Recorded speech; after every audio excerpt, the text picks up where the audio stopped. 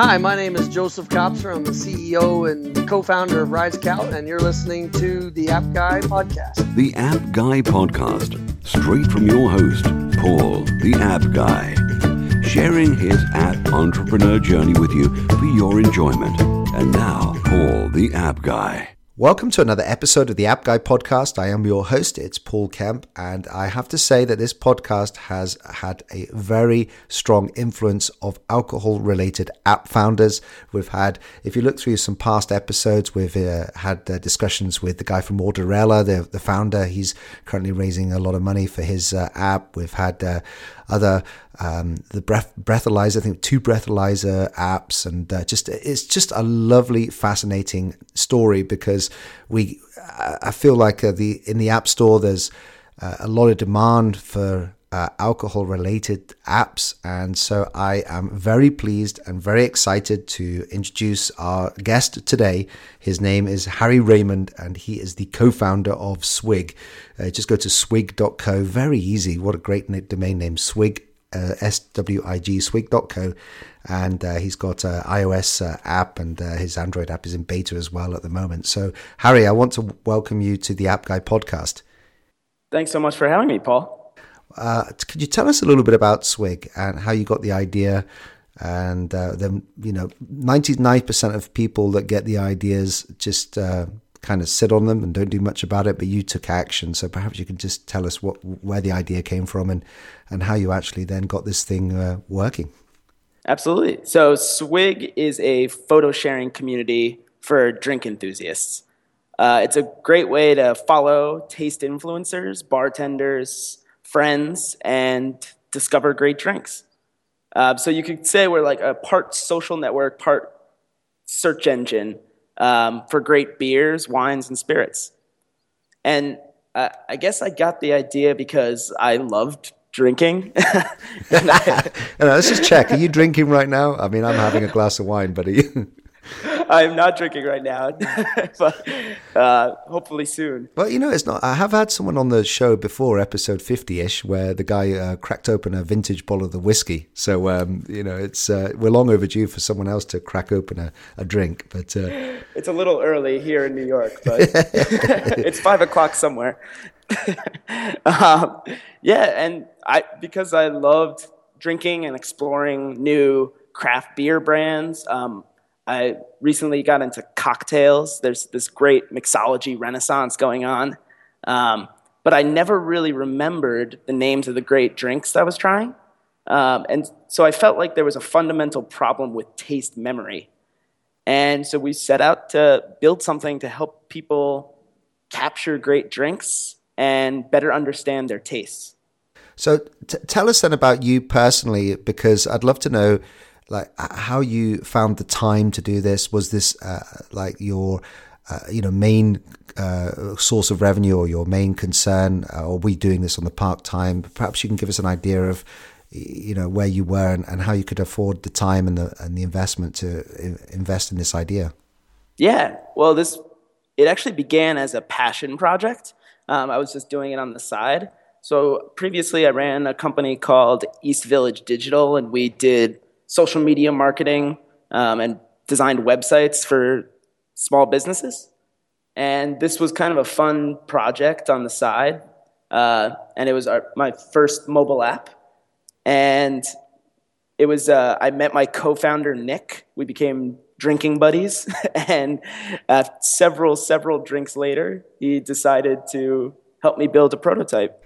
So let me get this straight then. You're actually running your own company and as an entrepreneur, and you have this passion project on the side.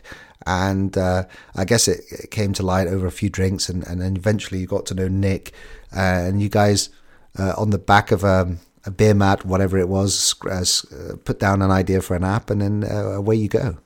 Exactly, yeah. And as we started building it, we were working on the side for about a year. And we started to realize that people really, really liked this thing, really felt like they were getting a lot of value out of it. And it got to a point where we wanted to do it full time. I think the moment that we knew that we should do this full time, we won a Microsoft and Google startup pitch event. and we won almost $45,000 in cash and services. And when you get that kind of recognition, we felt like, especially for a drinking app, we felt like this is something that we could do full time. Well, congratulations, first of all. I mean, clearly winning a Google event and getting that big cash injection from a prize is an amazing start. I think you have to go down as one of the most interesting starts to an app. And what a wonderful, inspirational journey. What did you have to give up then to pursue this? What sacrifices did you have to make to pursue this what ultimately was a passion project turned to your full-time thing? Well, like all the developers and startups out there, anytime you jump into a new venture, there's a ton of risk, and you usually give up steady income, maybe health insurance. And so, but I mean, I looked at it when I was asking myself the question, should I go for this? I thought that 20 years from now, I'm going to look back and say, wow, you should have at least tried. And I didn't want to have the regret of not going for it. So we started building out the community, and we've learned a lot along the way, and we hope we're on to something big. Well, let's tap into what you've learned, because first of all, I'm getting super excited about listening to your story. And I know that the Appster tribe listening to this right now are also following along and getting inspired. We've had people that have actually left their full-time 9-to-5s because of the guests. You could be one of them as well, that encourages people to follow their passions. But I guess we have to be slightly realistic in that it's going to be tough for people. And how did you use that cash injection then to what did you increase downloads through advertising? Perhaps you can give us an idea of how you grew the download numbers and got this thing successful. Yeah. Well, one philosophy that we have at Swig is just get something out there, ship it. Because we spent about, I'd say, 8 months on our first version, really perfecting the app. We spent a lot of time on design, and we released it. A lot of our friends downloaded it. We actually quickly became a top 100 food and drink app, and then no one was using it. So we had a lot of downloads, but not many people were using it. And if we had just put something out there quickly, we could have learned how people were using it and iterated and made something that people actually wanted. So actually the first version of the app was a personal utility drink journal app. There was no social component whatsoever. There was no photo component. It was purely a way to write down the names of the beers, wines, cocktails you had tried. And what we found was people liked that idea, but they didn't return to the app often. And so that was kind of our first lesson, was let's try to ship something every single month so we can learn how people use it. Well, that's extremely valuable. And I'm almost thinking back to an episode with a good friend of mine, Glenn Cooper, who talked about the ability to, it's really tough to retain people's interest with journaling apps. And you see this really big drop off after 1 or 2 or 3 times into the app, if they have to do stuff. And you had that same experience. So how did you then fix the retention? Yeah, was kind of our main focus for more than a year, and it's still our main focus. We actually talked to our users a lot and tried to figure out the best way to make something they wanted to come back to on a weekly basis, which is tough in a drinking app because not everyone drinks every day, or at least we hope so. Well, you're obviously going after a big, target market, because the number of drinkers on the world, especially here in the UK, I can imagine you get a lot of downloads from the UK. We're a big nation of drinkers. Absolutely, yeah. We're a top 100 food and drink app in 50 countries, and UK, Russia, Germany, There's drinkers all over the world, which has been kind of fun to see how different countries use the app. No, it sounds great. So you're doing retention. You're getting a lot of feedback from. How do you get the feedback? I'm guessing you're not just reading the reviews, but are you trying to capture email addresses and email people, or are you actually physically contacting them? Give us an idea of how you're actually getting this feedback. Yeah, absolutely. We try to do 10 Google Hangout or Skype calls with our users each week. If we can, if they're in New York City, we like to meet with them in person, because we get a really good idea just talking to them about why they like the app, how we can improve it, and it really makes them part of the process. And we want to have a long-term relationship with our users, because everyone who's listening to this podcast knows that there's tons of apps that get downloaded once and deleted, and it's really hard to become part of someone's daily life.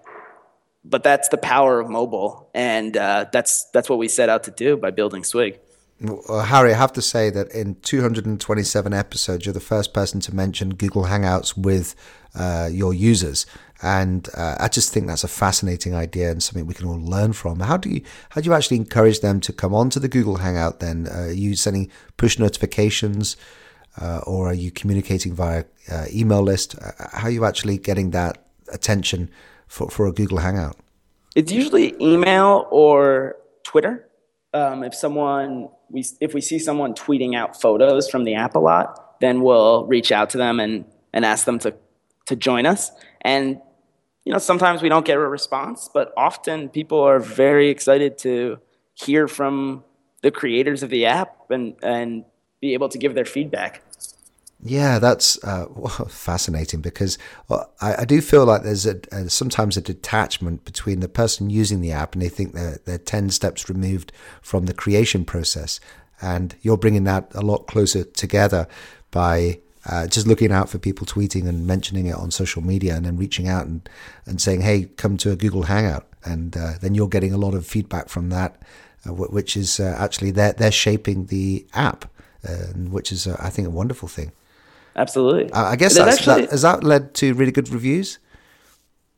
Yeah, we're lucky enough to have very good reviews. I think we're about almost 5 stars in the iOS store, and there's little tricks you can do inside the app to get better reviews for your more active users. But people seem to really like the app, and they like the accessibility of being able to reach us. We actually built in my personal phone number is built into the app. So if you ever have a booze-infused idea, or you have a question about how to use the app, you can just call me directly. Oh, what a great idea. Harry, I have to say that one of the biggest questions I tend to get is how to monetize apps, through either ads or in-app purchasing, or doing a paid app on the iOS store or the Android store. Just wondering what your views are. I mean, how are you planning on making a living from this app? Yeah. For us, we haven't been focusing on monetization yet. It completely depends on the app. There's plenty of apps where it should be a paid model. There's apps where in-app purchases make sense. For us, we wanted to focus on growing the community and getting the product right first.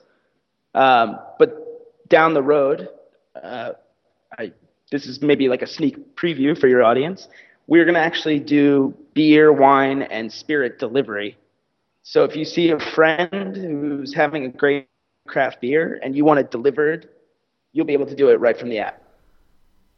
Okay, so that's a sneak peek there, and that's the reward that you get for listening to this show, that we are the first to break this exclusive news for the Swig app. And what a great idea. It just shows you that in a way, trying to monetize an app, you can become really creative when you actually have the audience and the downloads and the retention and all the stats are playing into your favor, then you could be creative about the way you serve your community. And I think we sometimes get obsessed with the monetization strategies, and that's obviously a very unique way of of actually supporting your app and making it grow. Yeah, and we're excited about it because one, we look at it as a value add for our users, and it's something that we want. We would love to have delivery of craft beer or wine or spirits to our apartment. So when you're excited about the monetization strategy, I think that's a good thing for the long term. It could be incredibly disruptive as well, I should imagine. If that you're bypassing all the usual outlets, the off-license, the pubs, and you're getting alcohol directly to people through an app. I mean, it's got to be disruptive. Yeah, it's and we have all this awesome taste data. So the more you use the app, the more we learn about your tastes. So we can start to make really smart recommendations about drinks you've never tried before. And that's what we're all about. I mean, our mission is to help people explore new tastes. And if they can, once they start using the app, we'll be like a Netflix or a Pandora where they understand your preferences. We understand your preferences in beverages. And that's really powerful for commerce. Yeah, I actually think back to a interview that I heard with the founder of Airbnb, and he was explaining that people nowadays want their life curated for them, and so any apps that help us do that. I don't want to go out and try 500 different beers to figure out the ones I like. I just want a trusted source to curate those for me, and it sounds like you're on the money there with the that idea for Swig. Yeah, I mean, it's been. We hope we can really make some great recommendations for people. So, Harry, with all the developers listening to this now, I'm just wondering, have you got any experience with what worked from, like attracting new users? Did you do any campaigns over that year? Is it all word of mouth? Was there any particular strategies that seemed to attract a lot of attention for you? Yeah, I mean, growth is what keeps us up at night. And I mean, first piece of advice I would give developers out there is focus on retention first. I think too often startups try to get on the cover of the Wall Street Journal or on the cover of New York Times right off the bat. But if you get 100,000 new users and none of them stick around, what's the point of doing that? So just make sure that your users, even if it's 100 people, that they really love what you've built and that they stick around for a few months. I think that's first thing, and that can really help your growth. Second, we actually did a Kickstarter campaign for our app. Over the summer, we said, this is a community-first app. We want our users to be part of the development process. Let's make sure that this is a concept that we can run with for the long term. And we put out a Kickstarter campaign, and we were, overwhelmed with the support from our community. We sold T-shirts, we did brewery tours, distillery tours. We did a speakeasy crawl in New York City. And it was just a great way to rally our community and get them on board for the long term.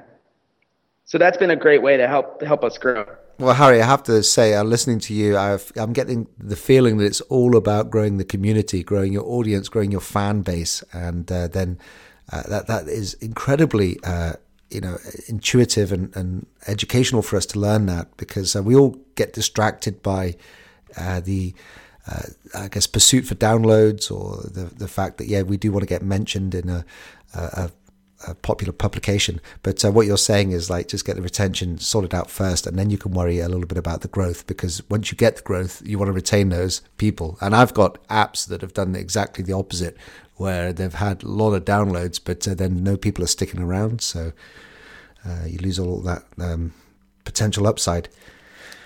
Yeah. Harry, there's two more things we have to go through before we say goodbye to you. One is that we do like to try and flesh out new ideas of apps, and we've gone through Swig. I wondered if you had any ideas that you've talked about down the pub whilst you're having drinks, taking pictures with Swig. I wondered if you would be able to share with us one or two, just one idea that you've perhaps had. If you've got an idea, great. If you haven't, we've got another way of fleshing out an idea from you. Is this for a new app or something built on top of Swig? Something people can build, something people that are listening to this and they can actually go out and build, some idea that you may have had.